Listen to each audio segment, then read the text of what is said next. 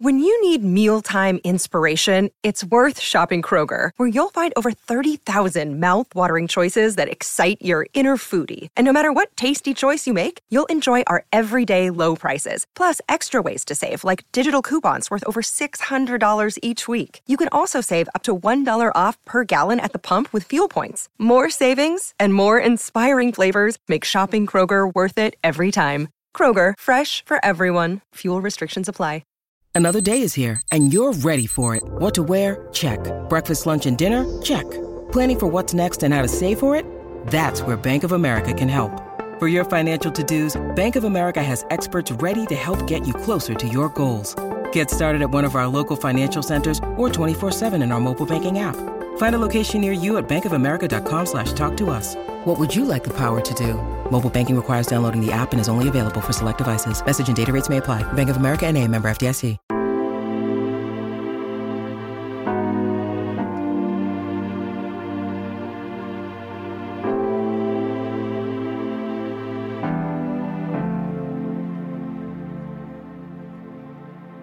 How you doing, everyone? Thank you for tuning into this episode of Ready to Record from Blue Girl Studios, proudly sponsored by VFX Unleashed, powered by Amarillo College and Semcor Productions. My name is Daniel the D3 Cohen. I'm your host, and I'm speaking to you from Blue Girl Productions' worldwide headquarters and studios here in my garage. I'm a 20-year-old aspiring musician, engineer, and producer, and like many of you guys, I make music out of my own home studio. You know, some of today's biggest hitmakers work from home studios, so maybe we can help one of you accomplish your big dreams. Now, before we get into the episode, I want to talk about our sponsor, VFX Unleashed, powered by Amarillo College and Semcor Productions. VFX Unleashed is a complete accredited online VFX school where you can learn how to have a career in the visual effects industry in classes taught by industry professionals. There are programs in all major aspects of VFX production and software, including Photoshop, After Effects, Maya, Nuke, Cinema 4D, and many more. Online, fully remote classes start every 8 weeks, and a full VFX studio within Amarillo College's Innovation Outpost will open next year, which will have a state-of-the-art soundstage and motion capture studio.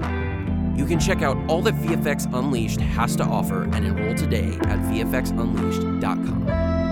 Thank you to VFX Unleashed and Semcor for being our very first sponsor, and we are proud to have you. Now, let's get into the show. Today on the show, we have co-founder of Inferno VFX and a teacher at VFX Unleashed, Mr. Dante Rinaldi.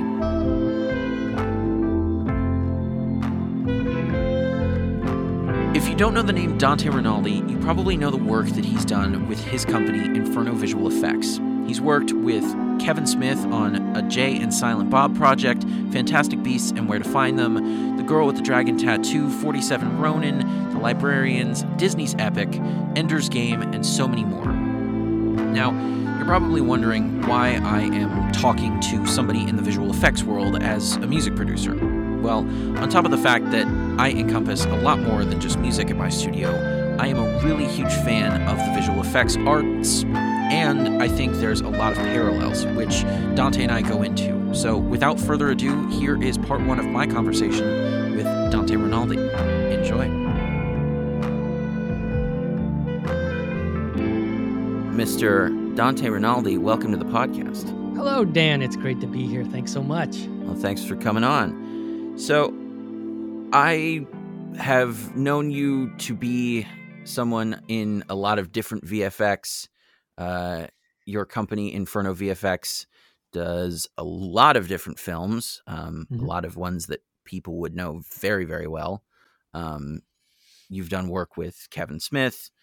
For those who think they know that name, Kevin Smith is Silent Bob.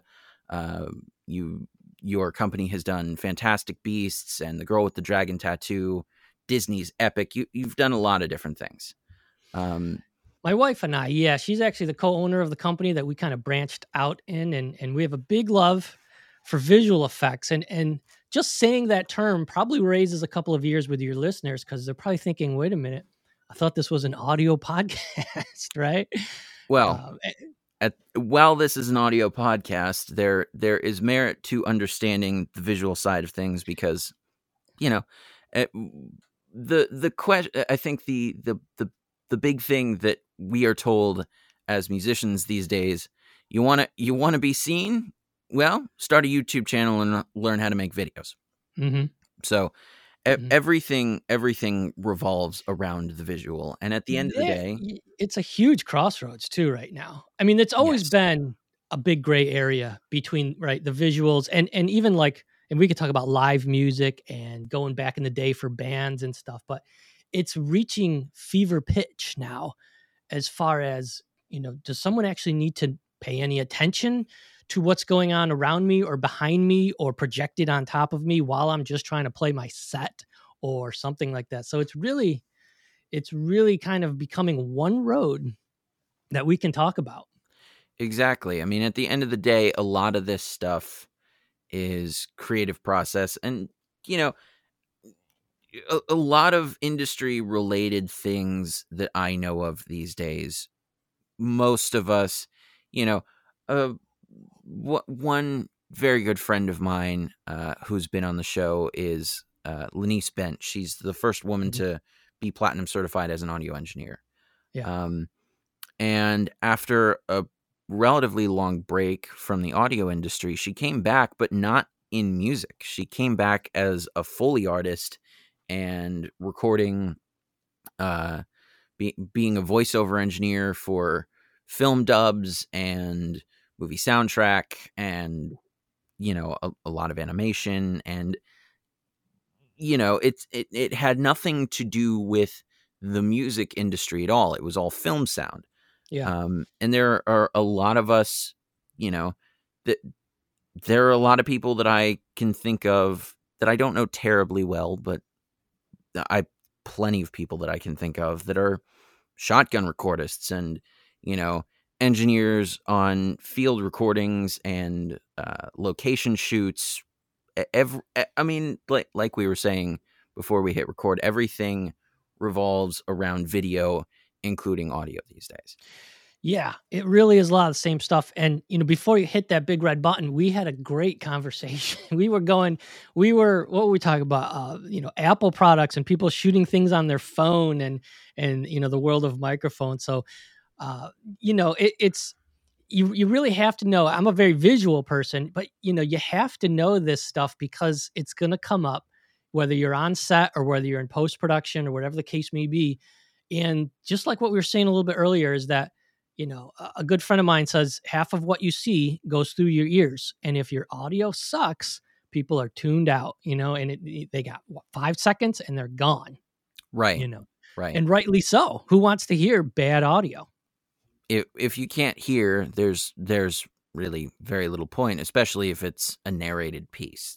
Yeah. Why sit through poorly recorded narration, even if the visual is beautiful? Yep. Exactly. And, it's funny because, we were talking a little bit about audio and even our previous discussions, a few weeks ago, we were talking about what, a lot of your listeners are probably really heavily into, the bands and the recording and that kind of thing. And, without the visual, if you think about it, a lot of it started, not to go off on a tangent, but the Beatles with their Shea Stadium concert, no one heard them, no one saw them, right? And the audio and the video hadn't caught up to that concert experience yet. Well, nowadays you wouldn't, think twice. Of course, we're going to hear the band, but back in the 60s, you couldn't even hear them because they had their own studio amps literally behind them on third base, right? With a couple of microphones hooked up to the PA system thinking this is going to work, and none of it worked. It's kind of funny that, if just 10 years later with bands like Queen and Pink Floyd and stuff like that, that experience completely went away. And now it's like, we have to, what they say, entertain while you're being entertaining, So it's kind of interesting that, I'm just kind of talking the visual effects world, the special effects world, the live view is really so closely tied to music now that it's almost inseparable. Right. Yeah. No, well, since you brought up the Beatles, it's a really funny thing that you mentioned, because one of the things that I'd heard, especially with the Beatles documentary now being out, is that they stopped touring because they could not hear themselves. Sure. Right. And as you said, you think about the 70s, the advent of good PA technology made it possible that, in theory, if they actually wanted to tour again, or had the gumption to do a one-off show or something, they could have. And something that I've always wanted to ask a Ringo Starr or a Paul McCartney would have been, had Lennon not died, it would, in the early 80s, with the advent of the technology both in the studio and in live audio settings, would you have considered it? Yeah. And Paul went on. They all went on to do a little bit of, not say a little bit, but a lot of live stuff, but just not together. Right. But it's interesting that the advent of these humongous rigs, stuff like the Who, you could hear for 20 miles away, the Who concerts, and a lot of that is a reaction to the fact that we lost the Beatles. They said, "Screw it, we can't hear ourselves, so then the audience can't hear us. We'll just make these little mini movies like a Strawberry Fields." And things like that, and let that go tour for us, right? And then we don't have to go do it because it's a waste of our time, and we'll just play in the studio, right? But you can almost say, okay, so we lost the Beatles live, but we gained maybe the Sgt. Pepper's and the White Album and the all that great studio experimentation because they weren't on the road 9, 10, 11 months out of the year, right? No, they quite frankly, the fact that they could not hear themselves was probably a godsend for the music of the Beatles. And honestly, for innovation. Yeah. Quite frankly, I don't think the audio, the recording industry would look the way it does now had they not stopped touring. Yeah. Yeah, I agree with that. I mean, their experimentation, which was later, I think, reflected in bands like, Queen, with the massive overdubs and playing around with all kinds of soundscapes and microphone placements and all kinds of stuff. They had that opportunity to just play, as opposed to, let's go sell these T-shirts and be on the road for 11 months out of the year, right? Because that's what's required of us. Which is really kind of interesting. But, going back to the visual effects part, that's, I think, where it kind of was born. If you just go a little bit further, a few years later, now you have, say, Pink Floyd, and they're putting together maybe their big tour, The Wall, back in 79 and 80, and they're literally building the wall as they're playing, right? I mean, so now you're talking special effects, visual effects, the wall explodes. In 75 with Bohemian Rhapsody, they couldn't reproduce that sound live, right? And without a huge audio video show that, they just ran off the stage when it was time for the operatic section, because they know they couldn't reproduce that. It would sound ridiculous, right? With 4 guys on stage. And they refused to do backing vocals. So they ran off the stage and they said, let's let the lights and the movie and the crowd take care of the rest. And that kind of was the first kind of, in my opinion, like the first kind of marriage of live visual special effects and rock that now is being seen literally everywhere. I mean, U2 is just over the top, right? Even some of the stuff that you're seeing, like Billie Eilish with the interactive spider in her concerts, and Gold Dust Woman with Fleetwood Mac, it knows where the singers are. The visual effects are like encompassing you, not even to mention the AR, the VR stuff that's kind of happening now, right? That's coming forward. I think a lot of your listeners who say, I'm going to put on a show, and it may not be as big as a U2 concert, but I think a lot of people actually just, you're at a smaller venue, maybe 1,000-seat studio. You need something back there. You need something around you more than just the typical sheet that was big back in the 60s, right? With the spray painted name of the band. Yeah. I mean, the fascinating thing about a lot of the visual effects, both of my parents worked for Bill Graham, and Bill Graham, I don't know if you know the history of Bill Graham or Bill Graham Presents, but one of the subsidiary companies of Bill Graham Presents was a design shop called FM Productions.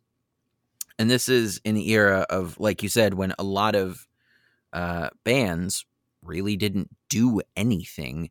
The thing that would happen often was a banner, either screen printed or painted with the band's name and or logo. Yeah.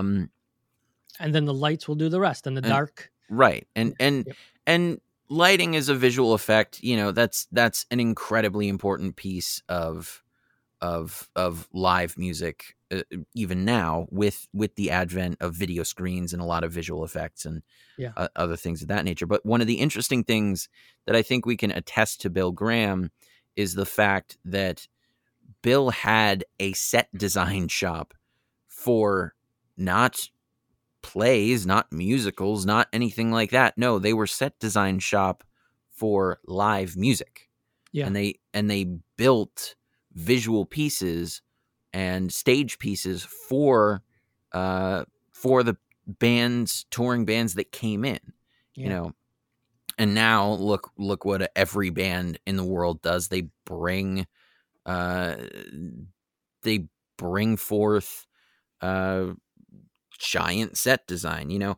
In some cases really pointless looking set, but it's still, you know, whether or not you think it's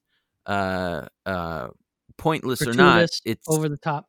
Yeah. You mentioned that. That's a super good point, because like someone might say, I love U2's music. I don't care whether there's a 20-foot mirror ball.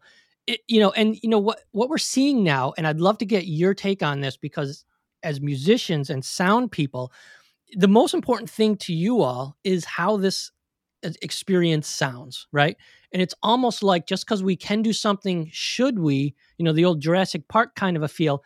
People are saying now, let's have these concerts, these live concerts, where people are looking at AR experiences on their phone while the show's going on. People are saying, put iPod, in your ear so you can hear different things, you know, sonically around you while the concert's going on.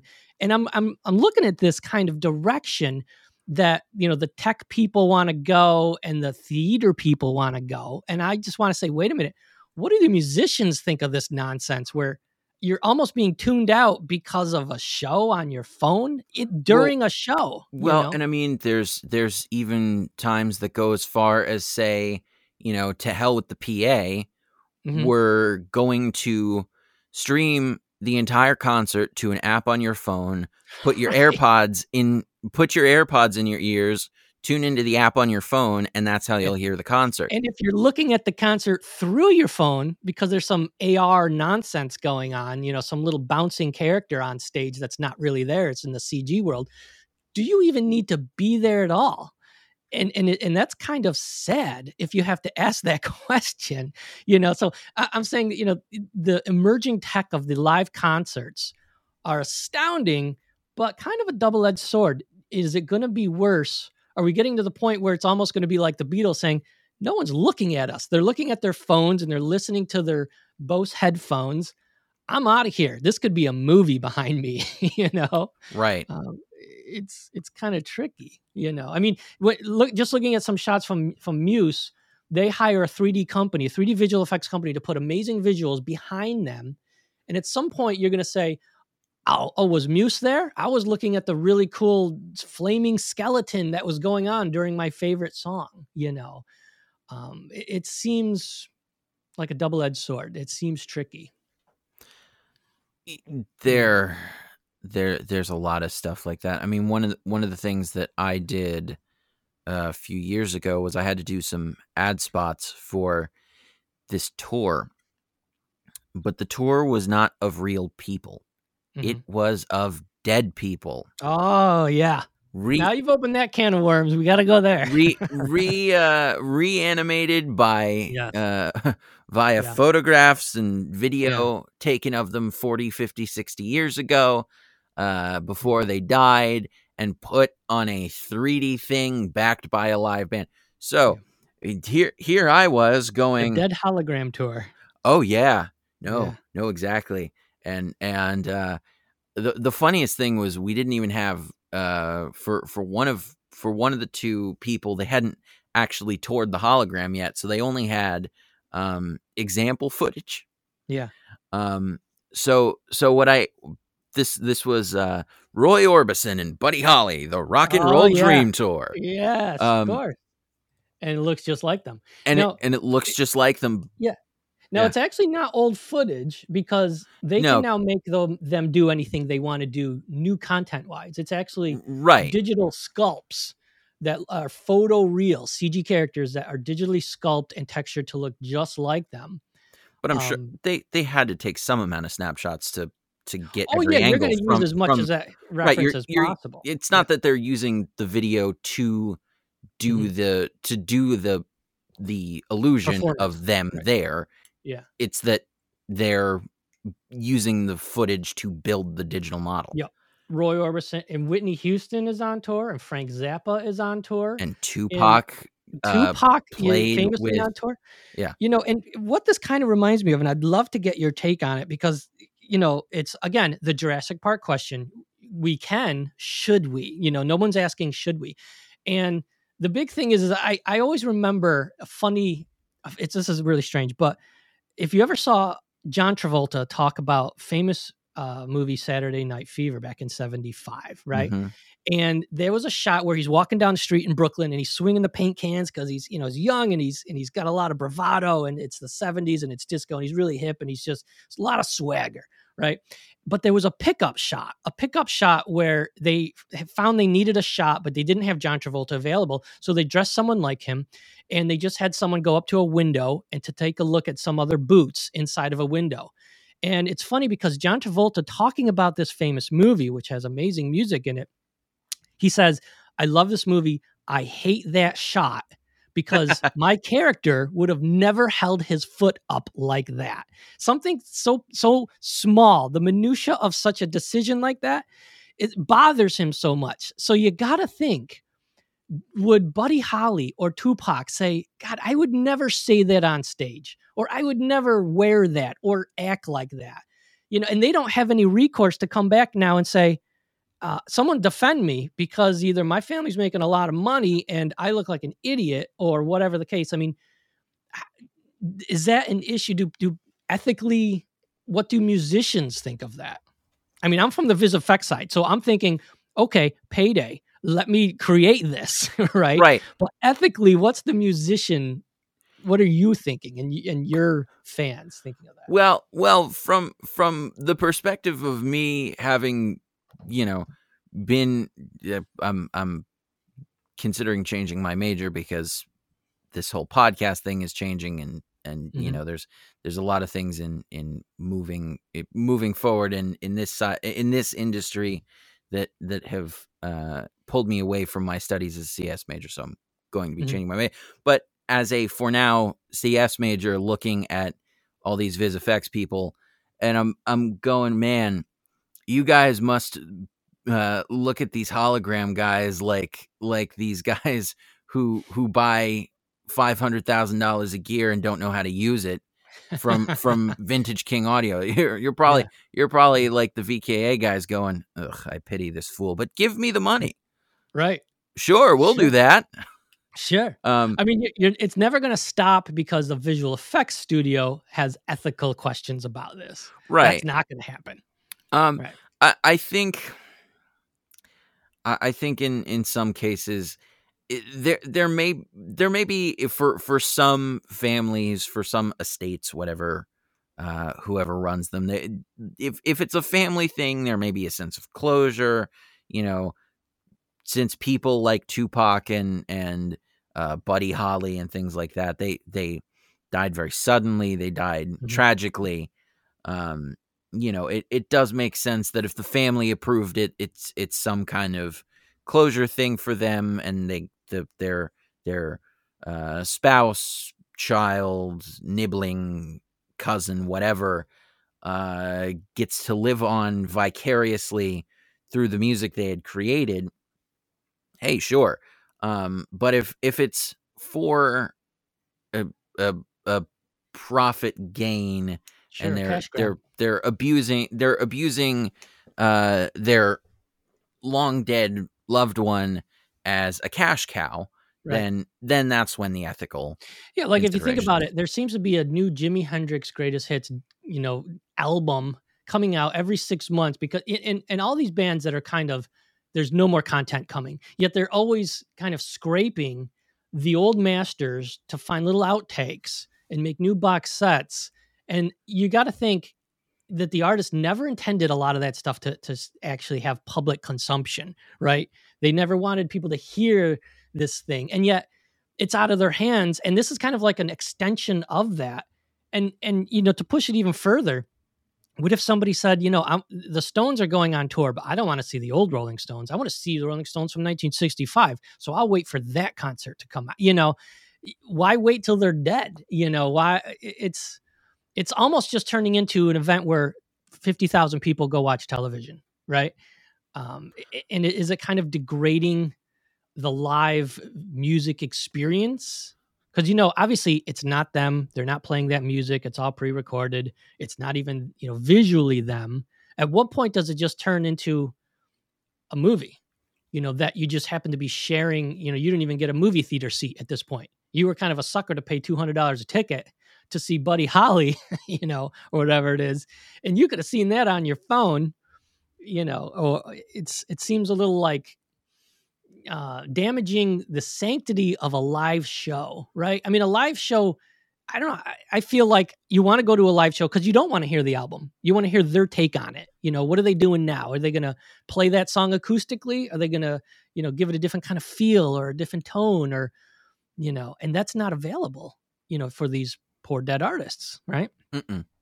Well, and the other thing that I think can kind of, since we're on this topic of conversation, realistically, this stuff didn't even start with the holograms or the augmented reality stuff. None of this realistically, to my head anyway, started with AR, VR, holograms, any of the visual stuff.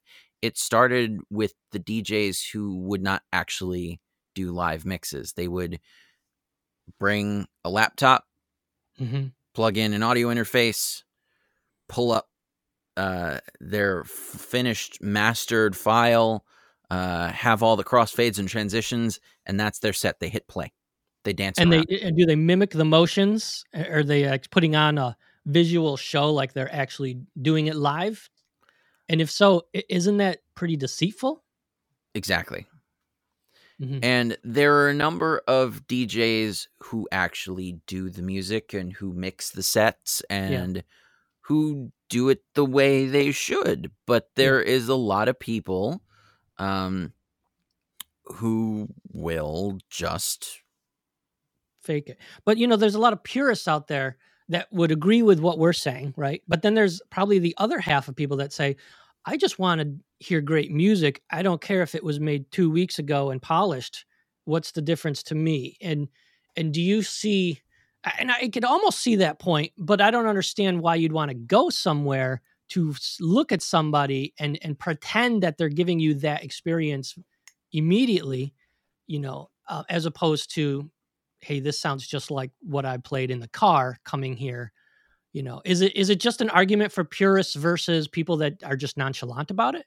Well, there's also the argument of there's merit to listening in a crowd. There is a crowd energy of a quote unquote live concert or live appearance that would not otherwise be felt if you were on your own. Now that's interesting you say that. So if you're a big Buddy Holly fan, you just want to go with Buddy Holly fans to be around them? And the other thing is there is merit to hearing that music on a big system. Like, the tour that I was talking about, it was not a big tour. Right. It crossed a few state lines, but it didn't really do I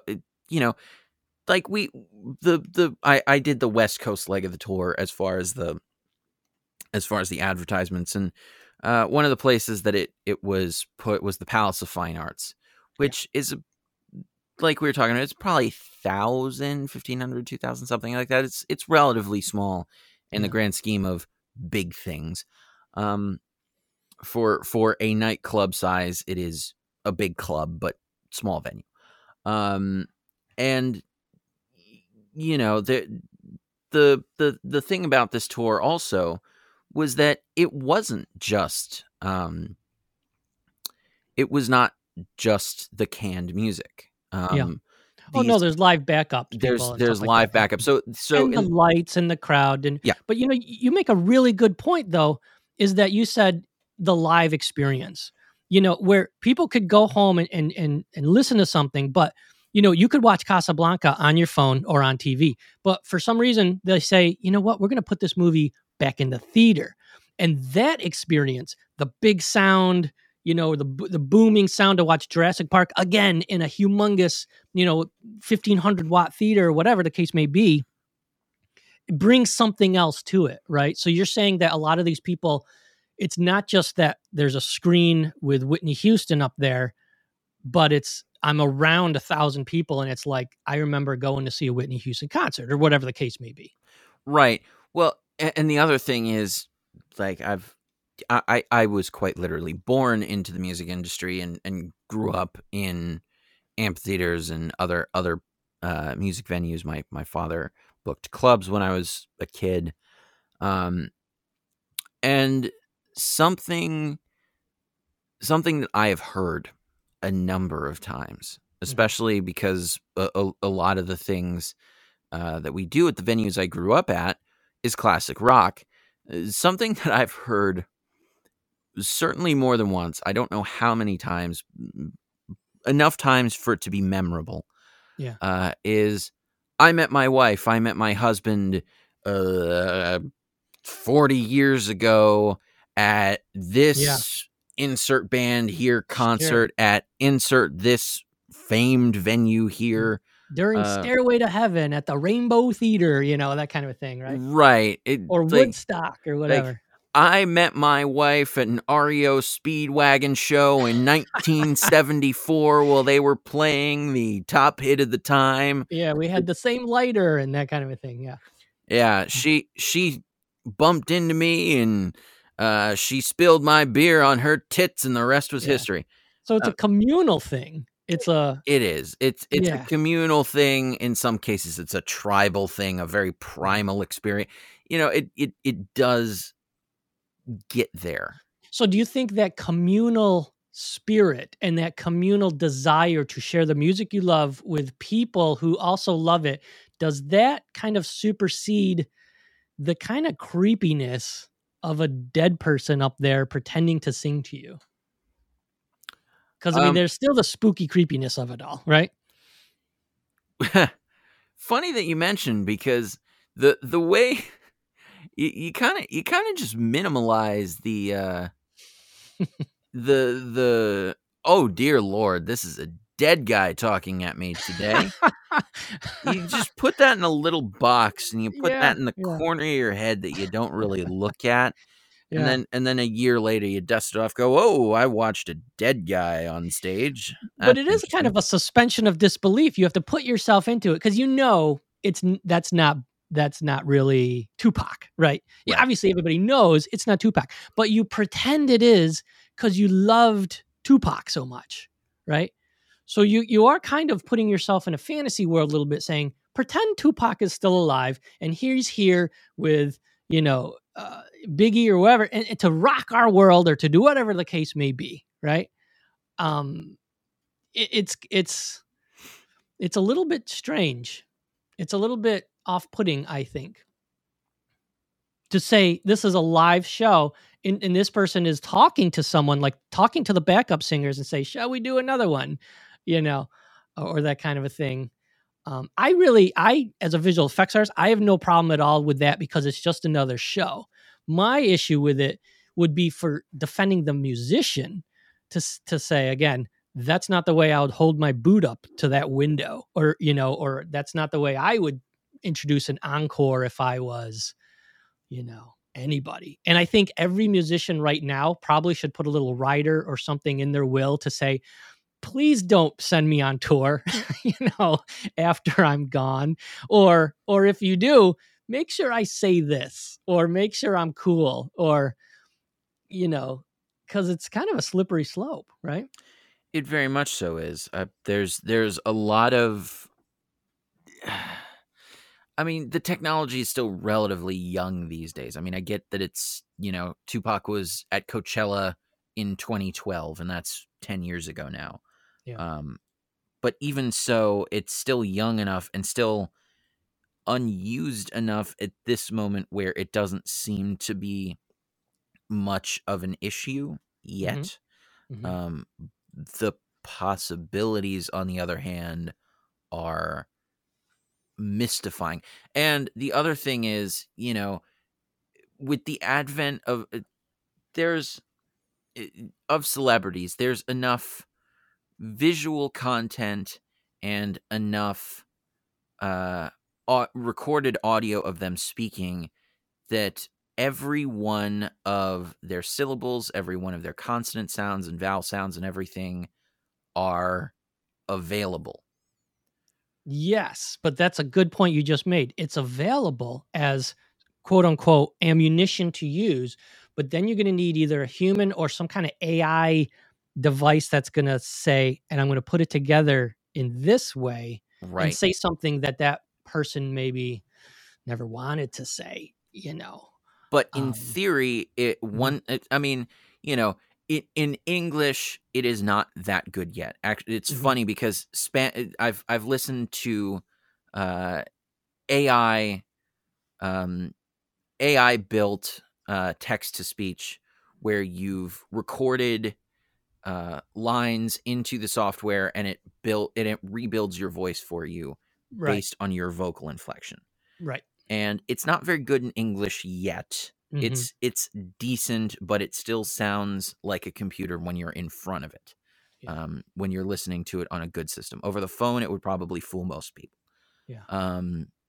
Spanish is better, but think about it. In 20 years, Philip Seymour Hoffman could do an animated buddy cop movie. Sure. We could get Heath Ledger back to do another Joker. Right. Couldn't we? Yeah.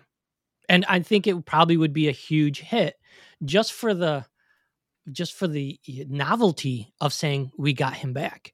Who cares about the story? Christopher Nolan maybe not even involved in it, and but check it out. It's Heath Ledger again. I'm gonna. I don't want to like stand back and stand on my ethical kind of stone and say, no, that's not right. I'm going to go and check out that movie, right? Like anybody else. I'm crazy not to. Right. Sean Connery could do another Bond. Yeah. As when he looked in Dr. No back in 1962, and I'm absolutely going to check it out. And people are going to look at it with a discerning eye. And if they forget that it's just, like the fake Keanu Reeves that just came out just a few weeks ago or days ago, selling the new Matrix game. It's perfect, and so if that's the case, who's to say it's bad? It's like, I like how that person looks in that role, and that's what I want to see. Right. Or something that's been popular in my generation is have you heard of the character Michaela? No. Who's Michaela? She is a robot. Supposedly. We don't actually, as far as mainstream culture is aware, we don't know who she is. And she's become some kind of a it girl of sorts. And is she real, or is that the mystery? She's not real. She's because I'm looking at her now on Instagram, and I'm guessing this is an LA 19-year-old robot living in LA. Well, tell us about Michaela here. This looks kind of creepy. So she's a character created by Trevor McFreddies and Sarah DeCoe. Okay. And it started off as that Instagram profile. Yeah. And it's it was a proof of concept turned into a massive success. To the point where now the character is insanely popular. I mean, if you're looking at her Instagram, she has over 3 million followers. Yeah. Now, She's is this character. a real robot that's interacting with these people and taking photos with them? Or is this a post-production trick where it's like photoshopped in, so to speak? Post-production trick. Okay, so they're not. This robot doesn't really exist. No one's for sure, right? Or maybe they are for sure, but she just placed into these photos. She is entirely CG. Yeah. Okay. I don't. What I'm guessing, because she has posed with a lot of different people, like, you know, she was in a Calvin ad with Bella Hadid. Okay. So there has to be, my guess based on everything is there has to be some placeholder that they're replacing. For all I know, she has a lot of fans, a lot of celebrity fans. Millie Bobby Brown. And Ariana Grande, and the list goes on and on and on. Kim Kardashian is following this CG robotish kind of thing. Justin Bieber, et cetera, Miley Cyrus. And so it's interesting because, you know, again, this kind of talks about the nebulous gray area of, you know, who cares as long as it's entertaining, right? And they're not like profiting off of fooling people, right? It's not like, hey, we tricked you. You know, the president of the United States didn't say that kind of a thing, and you voted my way versus their way, or whatever the case may be. And I think a lot of things like these things start as entertainment purposes, and it's fun, but there's a dark side right around the corner to a lot of this stuff, isn't there? Well, there's a lot of hypotheticals that we could go into. There's a lot of negative. There's a lot of positive. I mean, something of note is, you know, this technology could be incredibly beneficial to a lot of people with disabilities, especially, you know, the vocal stuff is already becoming useful to people with disabilities. I know there are a lot of people who have had to have tracheotomies and have their tongue removed because of cancers and things like that. And they've been able to keep their voice, right? Their actual voice. That stuff's fantastic. You know, I say go as far as we can go with all that stuff. But it's the visual kind of like this robot and the Tupac. It seems like right now the focus is on let's kind of fool and trick people with actors and musicians, right? With you guys. Right. You guys are kind of like the guinea pigs right now, right? And have you talked to people in your industry to say, have you seen this and it's awesome, or have you seen this and it's a little disturbing, or anything like that? I mean, what did you think of the show? You were part of the show for a couple of these 1950s tours, right? Buddy Holly and Roy Orbison. But were people enjoying it? Was it a good show? Did you enjoy it? Didn't go. I did the ads. You didn't go. I did the ads for it. Okay. I did the advertising for it. You know, would you go see your favorite band? Would you go see your favorite band as quote unquote holograms? Because they're not really holograms anyway. It's like a Pepper's Ghost kind of a thing. But would you throw down $500 to see hologram Led Zeppelin? Hell no. No. I would not spend that money. If it was something where it was inexpensive enough and it, you know, why I would go would be out of intrigue, you know, more than, oh, wow, this is really cool. I get to see my favorite band who has not actually toured since before I was alive. You know, I'm 20, right? I've not had a lot of life yet. And yet my music tastes really up until recently didn't go past 1993. Okay. So from that sense, I suppose you are speaking to kind of the ideal person to ask that question. Well, would you go see Kurt Cobain in his heyday? As a gimmick, as somebody who works in video, who has done, you know, lyric videos and music videos and ad spots and promotions and things like that. And as somebody who appreciates the music, if the ticket was inexpensive enough, I'd want to see how they did. But I would not actually go as a fan of Nirvana. Okay. My intrigue is based on Technological curiosity. precisely. So that's an interesting caveat, that you're not going to go because you're going to rock out with everybody Nirvana and you're going to wear your flannel again and it's going to be like old times or whatever the case may be. You're going to go because you know that this is a little trick and you want to see how well they pull it off. And Exactly. I think that's probably a lot of people would do that. But I'm guessing after about 10, 15 minutes, your brain kind of says, it's a great trick. It looks great. And now for the next 2.5 hours, you're just rocking out to the songs potentially, right? Or, it was a cheap ticket. I've seen how well or how poorly they did. I'm walking And then out. you just walk. Look, at the point, let's just continue on with the Nirvana example. If you're doing Nirvana, I sincerely doubt that Dave Grohl is going to walk away from the Foo Fighters for 5 minutes to go do a hologram Nirvana tour, and Lord knows what Chris Novoselic he might be a hologram doing. too, right? Let's get him young with the long hair and the whole bit, right? Well, right. It's either you have fake, you either have fake Kurt and the two of them back, or the three of them if we're including Pat Smear, which realistically I should, or you have fake. You have the fake four. Right. Hell, since we were on a kick about the Beatles, you could do a fake Fab Four. Sure, they could open for them, right? Right. and they could be playing Nirvana songs for all we know, right? Right. Make them do whatever you want them to do. But it's there is something of merit to the technological advancements and the intrigue based on the fact that somebody has been able to revive this music and maybe revive interest in the music with that. Like in the case of Buddy Holly's widow, I can understand some of it. She was his wife. She's kind of the last person on earth that has a connection to him.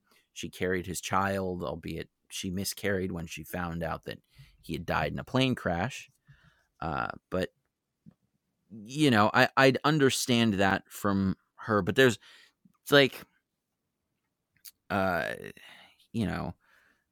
Frances Cobain, Kurt's daughter, has her mother, right? Yeah. And it's not like Courtney Love needs to revive Kurt.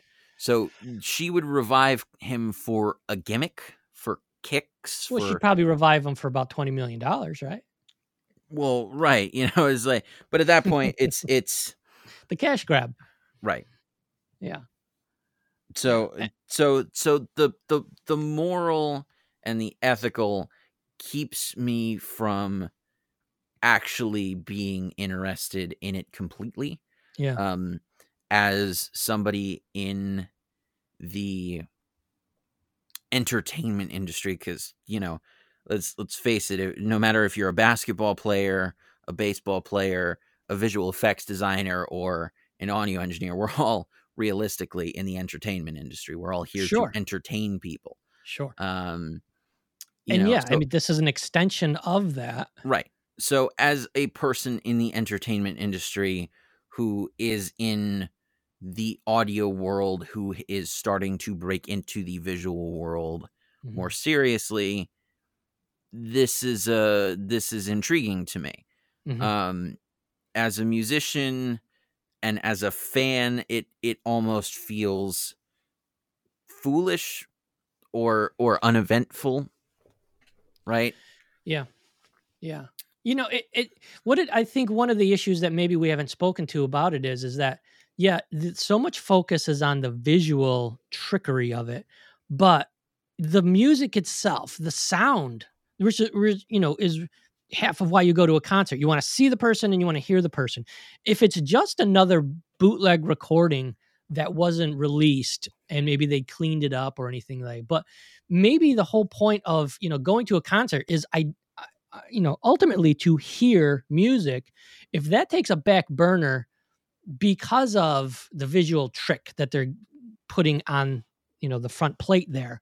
That again, as I guess I'm in the purist camp, that to me kind of negates the purity of going to a concert, because, it's like, well, I've heard this bootleg is what they're using, maybe, or something like that. And it almost takes a back seat to the visuals, whereas it seems a little bit out of line for me. It seems a little bit like, you're losing the message of going to a concert, I mean, what do you think of that? I mean, if the music takes a back seat, the sound, the quality of the sound, all that, does that negate, how a musician feels about Dead Hologram Tour?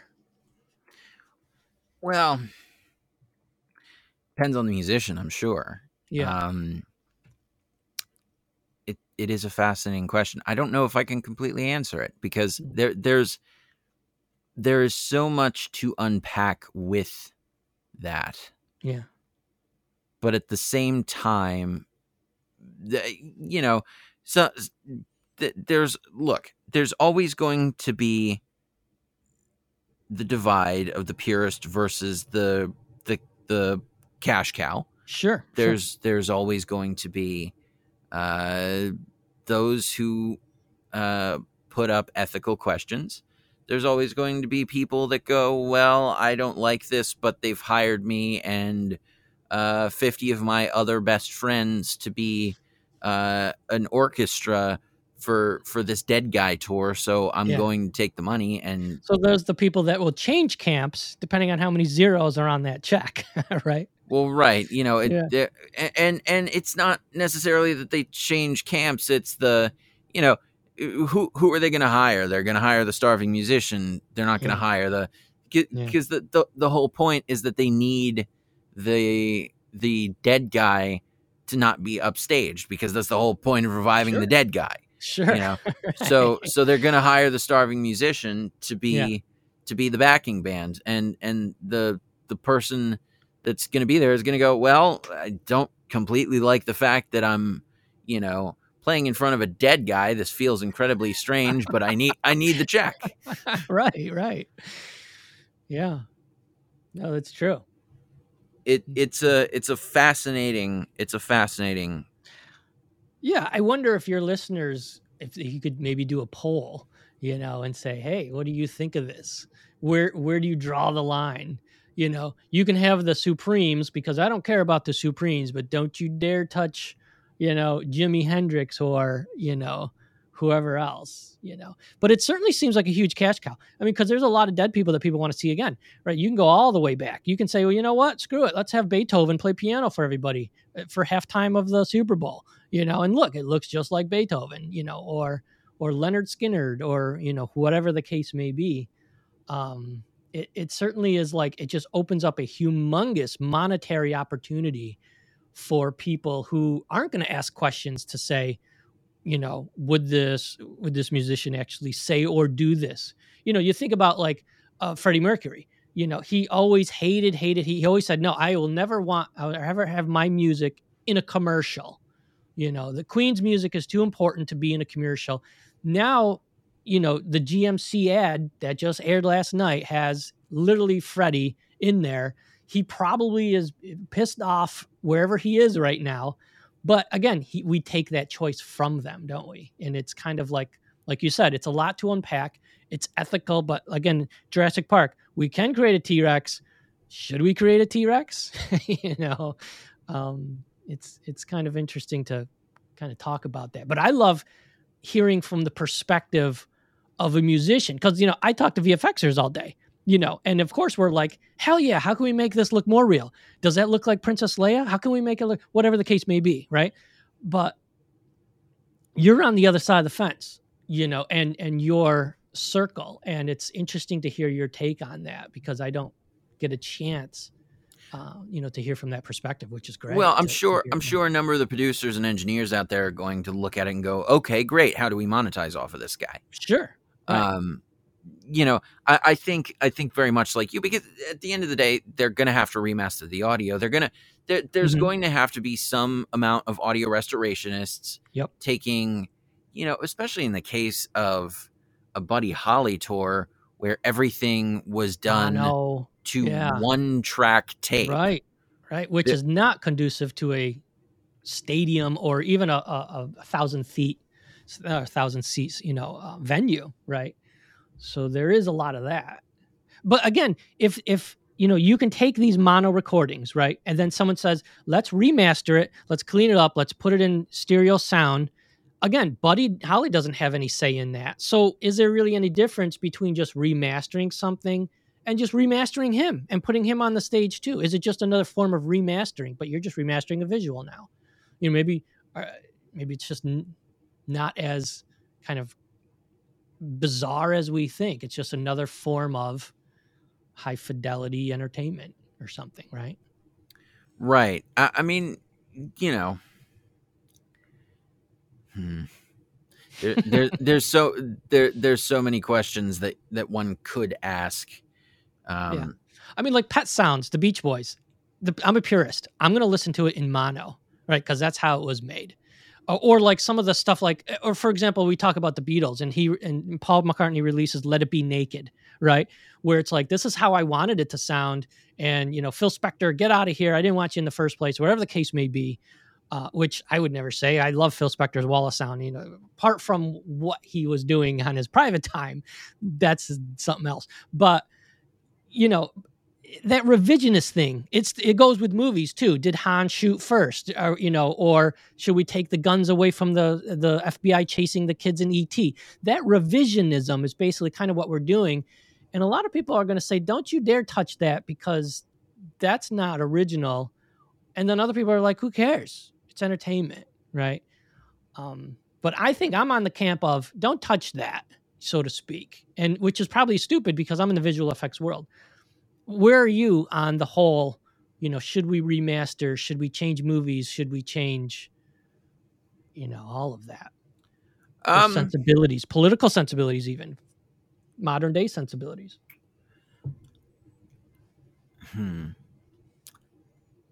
I will admit I do like touch-ups. I mean, there's a give and a take, right? Because there's so much technological advancement, but there's also merit to listening. But when you say touch-ups from the original artist who had a hand in that, or touch-ups from someone that just came in and said, I'll finish that book that you died during making, or I'll finish that record, or something like that. I mean, do you kind of differentiate between a touch-up where the original person was not there to conduct that direction?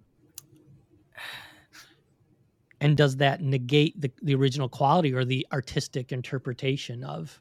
No, I don't want to throw these out at you, Dan. Like, what's your answer, Dan? These are meant to be questions that are like, think about that kind of a thing. Right? Well, right. And that's what and therein lies the dead air is the, and maybe I hope your listeners are having a little dead air too, to think, is that what I want? Well, do I want someone to do that to my work? God forbid, or that'd be great. Who knows? Well, the thing that I keep thinking about is I will probably always prefer a first pressing. Since you brought up Queen, we've been talking about Queen for a lot of this, is that yeah. I will probably always prefer a first pressing of A Night at the Opera. Right. Whose master, whose final mix came from the 2-inch, yep, and was bounced through the console to the 1/2-inch. The original console, the original equipment. The 1/2-inch was taken to the mastering engineer, who put it through their rig, and then cut it to the lacquer, and the lacquer got sent off to be turned into the press for, the vinyl, because it's a time capsule, released. And it's what Freddie heard and Brian May heard, and it's what they gave their blessing on. Right? But more to the point, as an audio professional, see, here's the thing. Maybe they weren't happy with it. They want CD quality sound. but CD quality is oftentimes worse. Here, let's explain this, and this is the divergence between vis effects and the auditory sound. Yeah, audio will almost always sound better analog. Even with the hum and the buzz and the analog and the signal to noise ratio aside, it will sound better and is actually in a lot of ways better for you. I agree with that completely, because as soon as you go digital, you've resampled out a lot of information. Right. And I actually had to do a it was funny when I was a freshman in high school. I had to do a project. I had to write an essay, and then I had to do a presentation on this research essay. And what did I do the research essay on? Well, they didn't care. They were like, write a research essay and we can critique you on how you did as far as quoting your research and actually compiling an essay. We don't care about the research. Fuck the research. Right. So what did I do? I did a research project on the advent of analog recording and analog media and why it and how one would argue why it sounds better. And the immediate thing, which when I put the presentation together, I had actually taken I had gotten renders of what a audio wave looked like at a 44.1 kilohertz sample rate. Sure. Sampled down to a 44. Right. Right. From the original analog, which was not split up at all. And, it's boxes of a waveform. It's stepped. Straight little connect the dots when you zoom in. Absolutely. And sure, we can say, hey, 96K, 192K sounds way better because more samples. More dots, right? But at the same time, I almost every audio engineer I have spoken to for this podcast and outside of this podcast on personal time has said, sure, we've been hired to use 192, but we don't use it. We don't, to us, it's not that we don't hear the difference. It's the difference is so minute that it doesn't matter, and it's going to get summed down to 44 anyway. But more than just downsampling, when they remaster, aren't they also taking out some of that buzz and the floor and the hum and all that great stuff that may give color to perhaps like a like a Vox AC30 or something that, some sound engineer may say, why does the AC30 sound like that? Let's get rid of that hum, when that was kind of part of it. And that's why Brian May chose that amp, right? Is that part of the process of stripping out a little bit of the color of the original art? Well, Brian May chose that amp because he was a giant Roy Gallagher fan. But that's right. But because they were using noise gates anyway.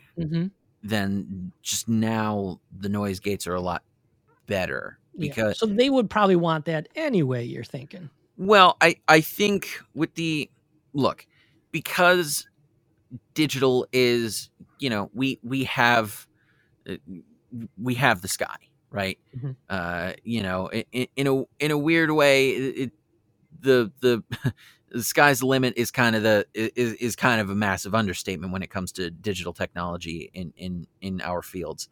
It's something where it's, you can do so much with this technology. Even, the laptop I'm using at this present moment to record this conversation is 10 years old. And yet we're still recording high fidelity, lossless waveforms in files that can be edited by incredibly pro software, and we're 3,000 miles away from each other. But lossless on the original, not on the actual sound coming out of our voice, right? Right. Lossless on the actual original digital copy, so to speak. Right. But at the same time, I'm hearing a sampled version of you coming back out through me. Sure. So there is there's a give and a take, right? Because, I will always want to hear whatever first pressing was, because even nowadays, a lot of the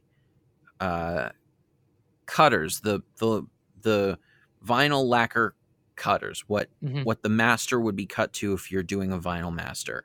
Yeah. Oftentimes, many of those will be computer controlled these days. And there are a lot of ancient machines that can cut the vinyl still, but a lot of them do have some kind of computerized thing in the process. So no matter what, modern day, a lot of vinyl will have some kind of digital sampling in it. Yeah. And the fact that you bring this up and we're talking about this, again, a huge parallel between visual effects and music, because you're talking about sampling rates and you're thinking at some point, will the human ear discern any difference? Do we need to go so far? And just like what we were talking about before we hit record, those Apple phones that say, ooh, everybody, it's 8K cinema quality, it's 20K, it's 1,000,000K. At some point, your eye won't see the difference. So more K just means more headaches, or more sampling rate does not make it better listening experience for a human being, right? Right. Well, I mean, we already started experiencing that 15, 20 years ago. If you remember when everybody went to, the first movie shot at 60 frames a second, where right. And people didn't like it. And people didn't like it because your head, when you shake your head, yeah, right, you don't see everything. Right. Motion blur is a helpful thing. Right. So at the point where you have gotten rid of it, to the point where you are viewing something that is not humanly possible. Right. It looks unnatural. And it's like, again, we can. To the point where it hurts you. I mean, some people even get seizures from that stuff. Yeah. Oh, they got sick. People got sick doing it. And, this was Peter Jackson's, one of his big experiments. And, and it's funny, he's not doing it anymore. So after a while, the tech can supersede the art, but the art is still king, right? So, after a while, you can say, yeah, we can, but let's not do that, kind of a thing. Which kind of goes a full circle to all the stuff with Dead Hologram Tour. We can, but should we? Or we can clean up pet sounds so we can hear even just the little coughs, and we can hear, the car outside that was being pulled up or whatever it was, But if Brian didn't hear that, or Brian didn't want that in there, does it need to be augmented in there? When I thought, Brian Wilson or something like that. So right, or do we need to remaster or remix come together so much that we can hear Lennon scream, "Oh fucking hell, I fucked up," right? So loud that it goes over the, like, yeah, and I personally, I want to hear him yell that, but I don't want to hear him yell that in the song that he said, "This is what I want to give to the public. Listen to this." Right. Right. And then there's, we've been talking about this for forever and a day now on the audio side. There's also the same thing with the video side. I mean, there's so much stuff in film and VFX that's the exact same way. It's Jesus, the technology is really great now. Why do we need it? Right. I can think of nothing that I can name off the top of my head, but there are plenty of examples where, you think about it. There are a lot of movies that I certainly would have preferred if they had shot it at 24 frames per second, or if they had been animated at 24 frames a second, because it looks better and is not going to hurt you. Yeah. And that frame rate, that 24 FPS, for 100 plus years, we've grown accustomed to the cinematic look. We like motion blur. And motion blur helps the eye follow movement, and just because you can strip all that out and make it so insanely real that it looks like it's right in front of you, it's a hologram in front of your living room or the movie theater, doesn't make a better enjoyable experience for a moviegoer. And anything you're doing to kind of degrade or negate you being pulled out of that story, is bad, right? You're there for the story, and everything is kind of, subservient to, here, I want to tell you a story, or a song that says, hey, I want to tell you, I want to listen to this song. You hear traffic outside because it's so super clean. It's like, that doesn't help the song just because we can do it, So I think you're right with all of that. No, there's a number of things that you could think about. I mean, an episode that's actually part 3 of it is going to release tomorrow as we record this. Somebody I spoke to for the podcast is a fellow presenter on this network, Pantheon Podcasts. His name's Jerry Bryant, and he's been in radio and television for 50 years, and up until a couple of years ago, he was still a linear video editor. Mm-hmm. Right, edited on camera and edited, direct off the camera on a linear editor. Yeah, and he had with a splicer and tape and the whole bit. Yeah. he had a lot of experience, and only recently did he start going into DaVinci Resolve and doing the nonlinear editor thing. Sure. And he could do almost anything he wanted to. He was very good at it, very adept. And one of the things that he talked about was a lot of these. There were a number of companies, one in particular whose name I'm forgetting, who reached out to him and sent him a VFX thing, and it was one of the first computer VFX things that was publicly available. Mm-hmm. And it was somewhere in the 90s, as far as he had told me. And this was the thing that he used, and it was something of a, it was a new technology, and it did a lot of help, but there's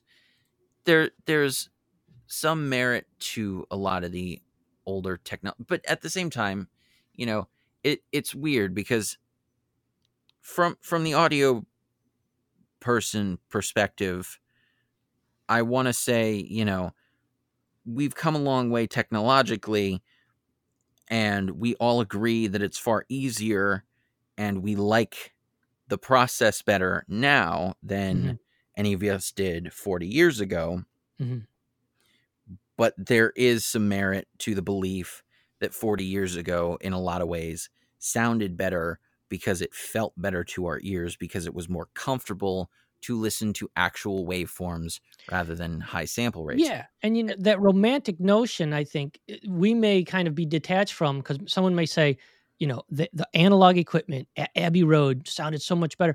But if you actually go back there and maybe talk to someone that said, or whoever they are, they're like, we only had a 4-track. I would have loved to had what you guys have right now, that kind of a thing. So, that you're right. That kind of notion is well, I'm kind of a purist, and I like, I want to hear as it sounded then. But again, that 4-track, maybe they hated it. They almost lost Bohemian Rhapsody because they overdubbed so much, right? Yeah. What other things have we lost because the technology wasn't there? But I'm not necessarily talking about 1967.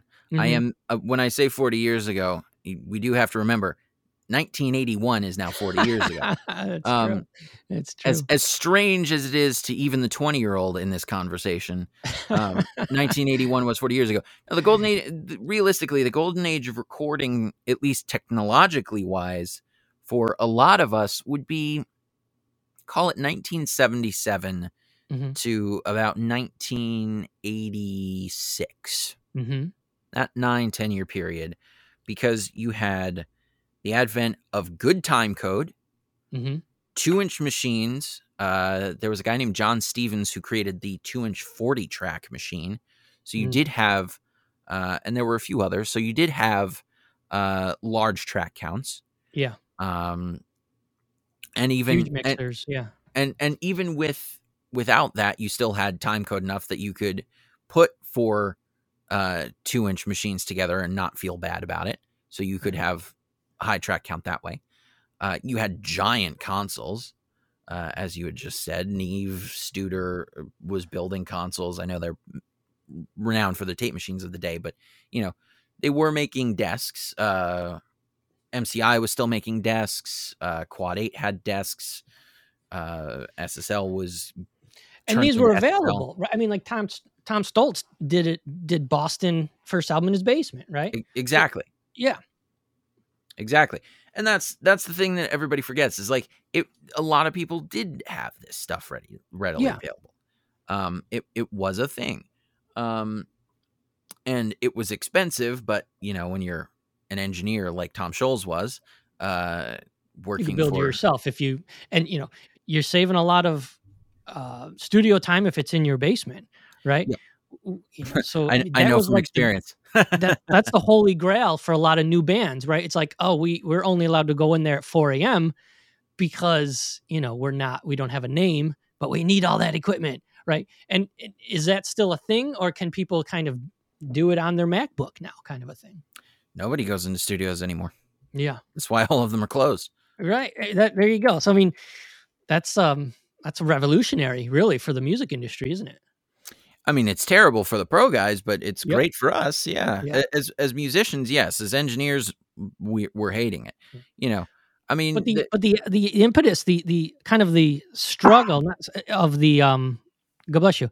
You have to have the expertise yourself now to do it. If you're not going to go and be in a studio with a bunch of engineers that the label is sending down to help you get just the right sound and all that kind of a thing, right? Is the onus on the musician now to be more of an engineer, right? And it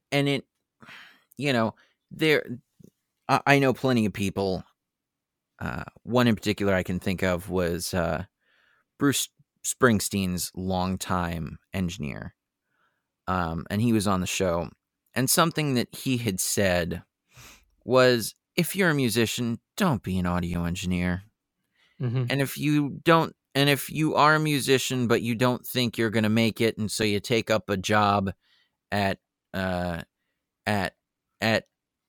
insert recording studio here and start cleaning toilets and start being a gopher and then become an assistant engineer, don't think you're going to go from assistant engineer to then lead engineer. And as an engineer, then you're going to quit engineering and you're going to become a rock and roll star.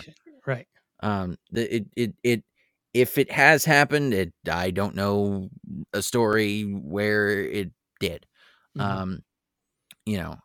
So there is merit to what he said, but what he said is advice that's probably antiquated now.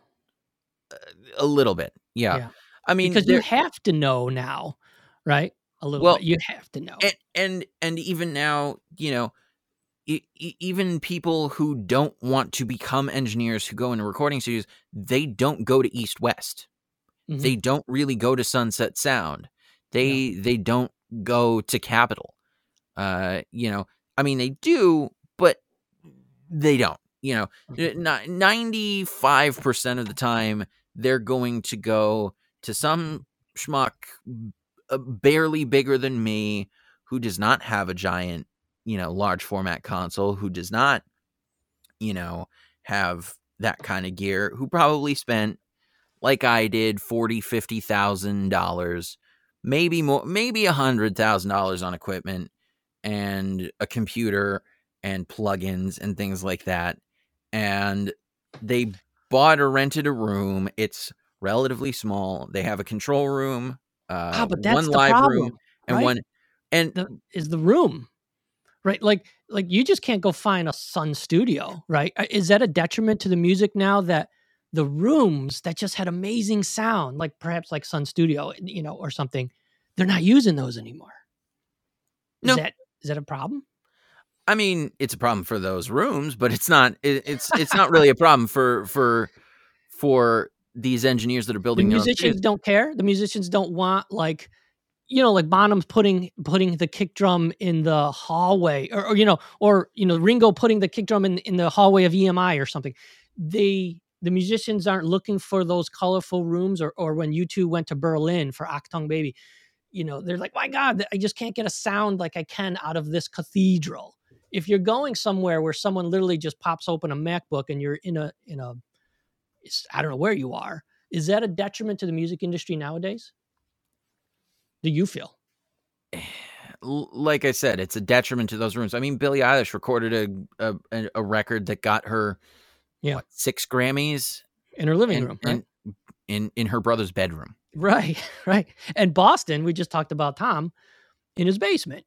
Right. And I maybe just those rooms are overrated. And look, I'm sitting in my garage talking to you right now.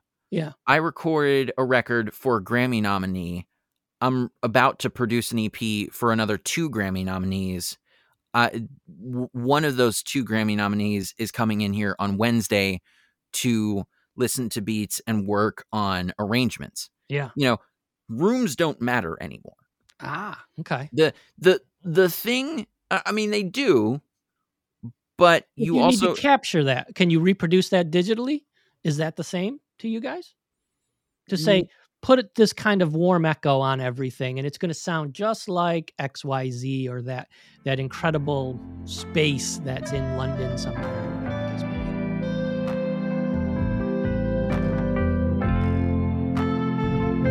This has been an interesting conversation indeed, and the fun does not stop here. Tune in next time. We're going to have part 2 with Mr. Dante Rinaldi.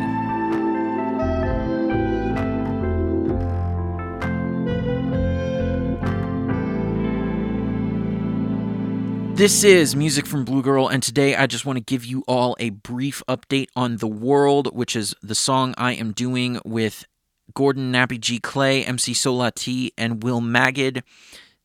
We just finished the keeper vocals for the bridge, which were sung by MC Sola T.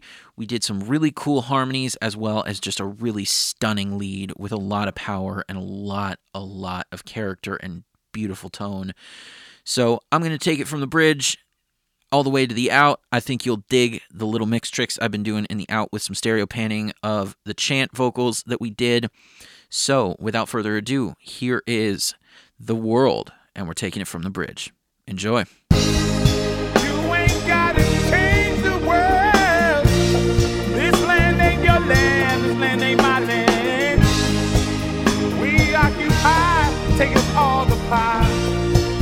Cloud the beautiful spacious sky, just floating on borrowed time,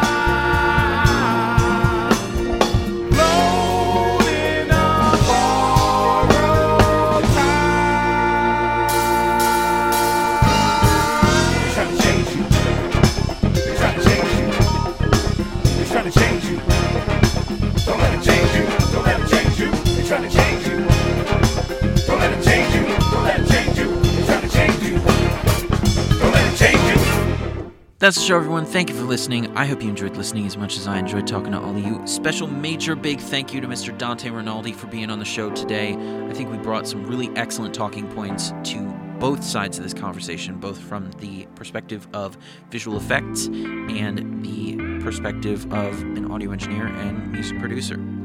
For all of you listening and want to keep this conversation rolling, tune in next time. We're going to have part 2 of this conversation with myself and Dante Rinaldi.